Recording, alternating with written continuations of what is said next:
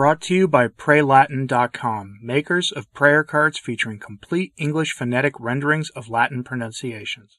While the Church in America and abroad are focused on issues like Lady Moloch being permitted to receive the Eucharist by Francis, and Francis chastising her bishop for denying her Holy Communion, or with the activities of the various synods around the world and all the bizarre things coming out of them, or with everyday heretical statements being made by Francis, Benedict XVI is being hammered by the bishops of Germany, and outside of Germany, hardly anyone is noticing.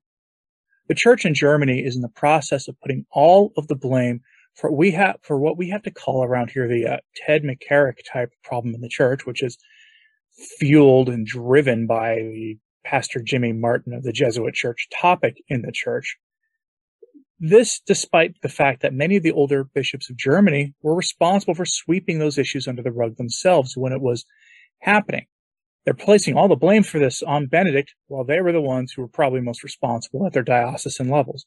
And this despite the undeniable fact that the bishops of Germany are in the process of trying to make the sins that made the Ted McCarrick type problem even possible are now being accepted and honored in the Church today by the German bishops themselves.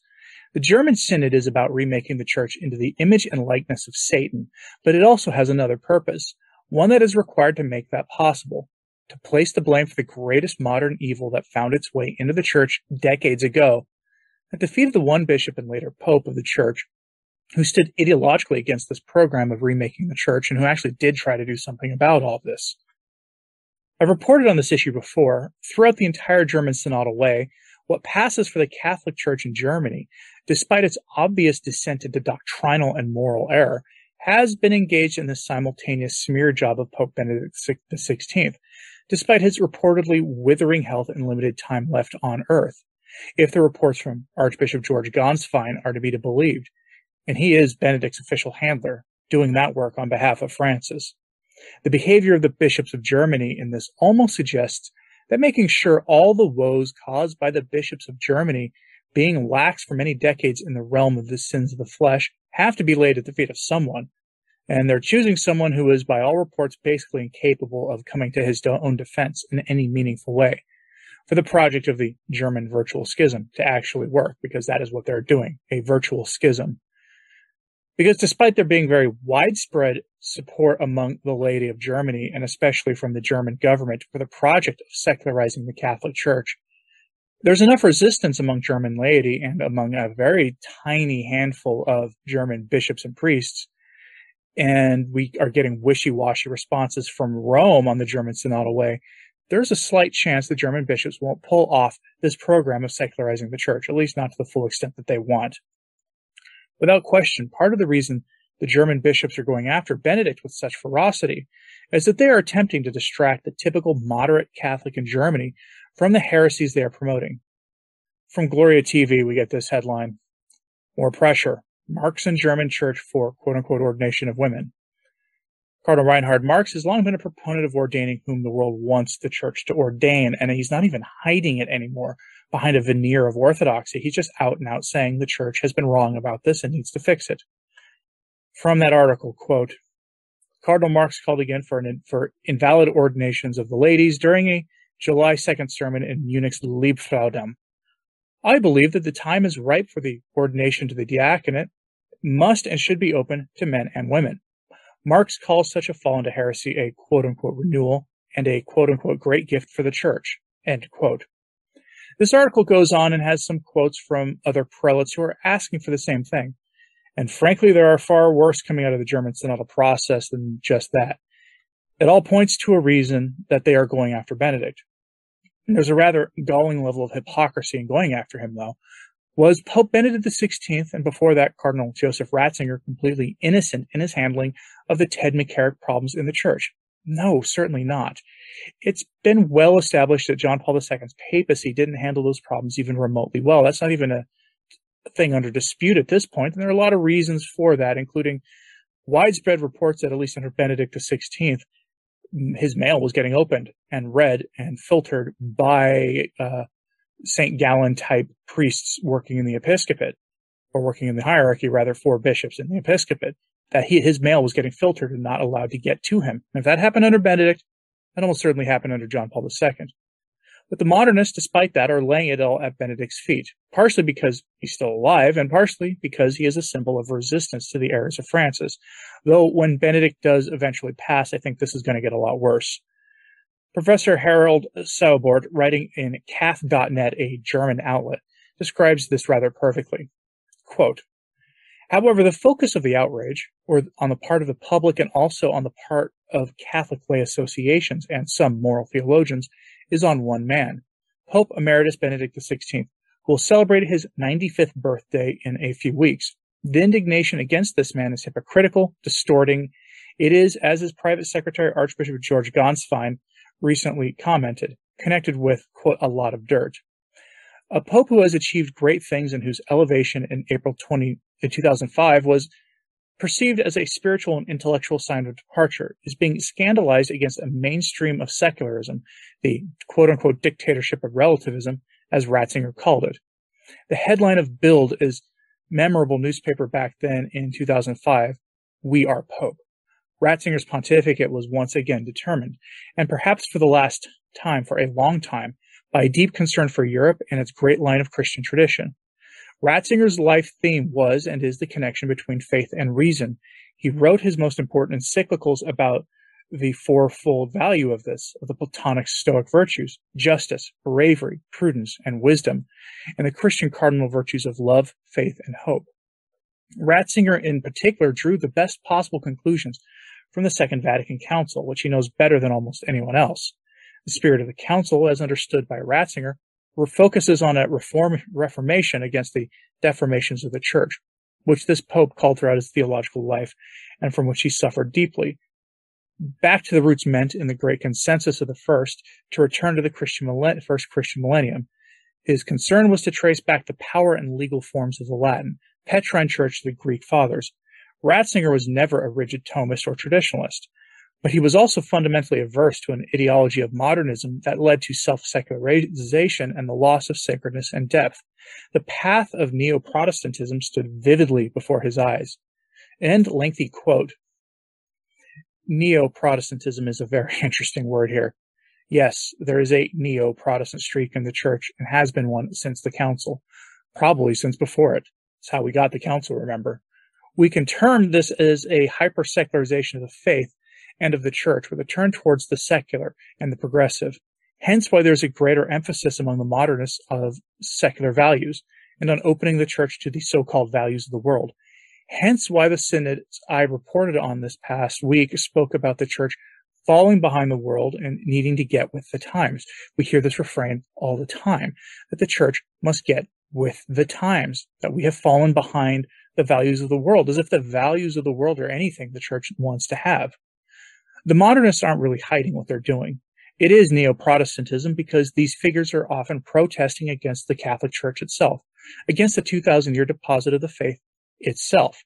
It's Neo-Protestant because the underlying spirit of all of this is the same spirit of Vatican II that was at least in part fueled by the overt desire to remove any so-called stumbling blocks for our so-called separated brethren from rejoining the Church, those separated brethren being, of course, Protestants. That has never worked in any meaningful way since the Council, but that hasn't stopped the bishops of the world from pursuing such a foolish program. Many bishops from the Council were on the record during the Second Vatican Council saying that Luther's mistake was in leaving the Church, that this time they'll stay inside and finish the job of reforming the Church. That by itself is a schismatic statement, almost without question. Thus, we see the program of the German bishops and of Francis more broadly for what it is. It is Neo-Protestantism. And it is a new version of Protestantism, hence the prefix neo, because it is a new form. One that traditional Protestants probably would blanch at, given that we are talking about regularizing sins that the Bible says very clearly cry out to heaven for justice. And to do that, you have to say that there are errors contained in sacred scripture. And no traditional Protestant would ever admit that. In the interview, the professor continues and describes a campaign being waged against Ratzinger. To put it mildly, the Germans have never loved him. Quote, apparently a campaign is underway against Pope Emeritus Benedict XVI, Joseph Ratzinger, which is taking up earlier threads. The German mainstream public never loved him, not even the Catholic one. Being a collaborator in a truth that is greater than human reason, Ratzinger's life motto was rather suspect. People preferred to listen to the church critics with the same positions from Dorothy Sola to Eugene Durman to the Dalai Lama.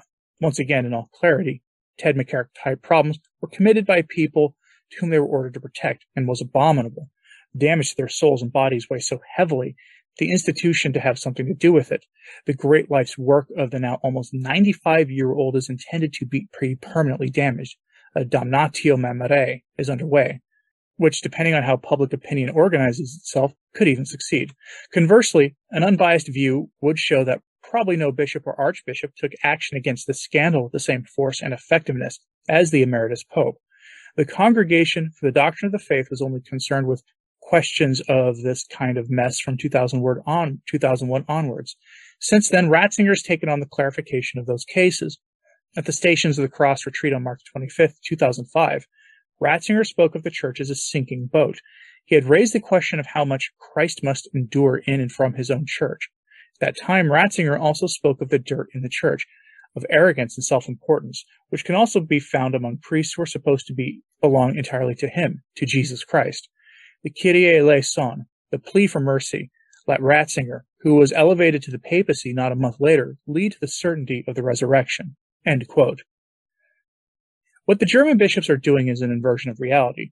While Benedict should certainly not be completely absolved for his handling of these problems, because it wasn't handled as well as it should have been, given, for example, the most glaring one, that Ted McCarrick wasn't stripped of his offices and titles until Francis was forced to do so a couple of years ago.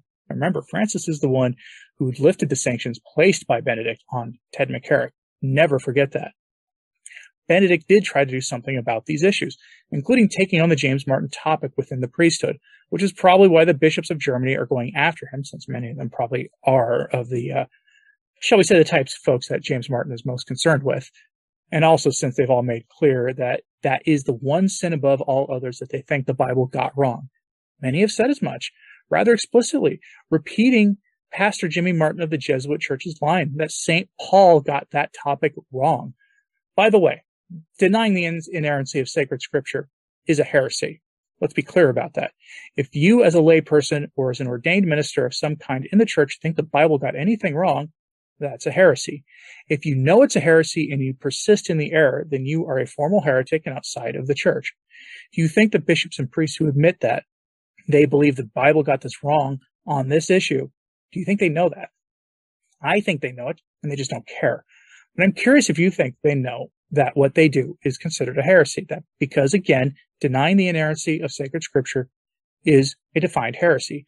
And if you hold to any heresy knowingly and you don't care, that makes the person holding to such a heresy a formal heretic.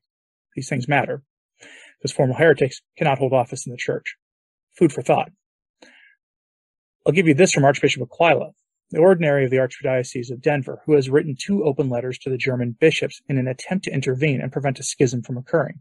He was asked in an interview with the Catholic World Report over the weekend about the Synod of Germany and his attempted intervention.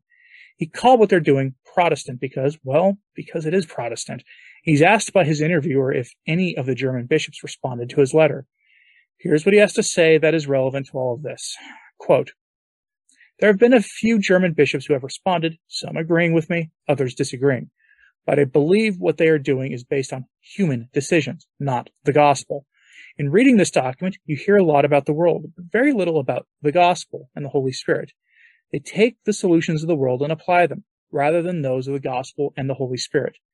One bishop, in fact, shared that he did not believe that tradition is binding. If that is the case, it would make us very Protestant." End quote. He believes what the German bishops, are doing is based on human decisions and not on the gospel. That is an apt description for much of what has gone on in the church more broadly for the past several decades, but especially apt for the program of the German bishops, who have to turn Benedict into a fall guy for the evils that came to light in the church in a real way in 2003, before Benedict was even pope. They have to do this so they can say what they want to ignore sacred scripture in the name of reform. And they are doing it as a sort of distraction. German news outlets frequently feature statements by these bishops slamming Benedict a decade after he ceased public ministry as pope. It's all rather remarkable, but it's not all that surprising. What do you think about all of this? Are the German bishops slamming Benedict for the reasons I outlined, or for some other more nefarious reason, or for a legitimate reason? Let me know in the comments what you think about all this. Like and subscribe if you haven't. It really does help. And share this on social media if you think this was important, this smear job being done by Benedict that almost no one outside of Germany is really paying attention to. And as always, pray for the church. I'm Anthony Stein. Ave Maria.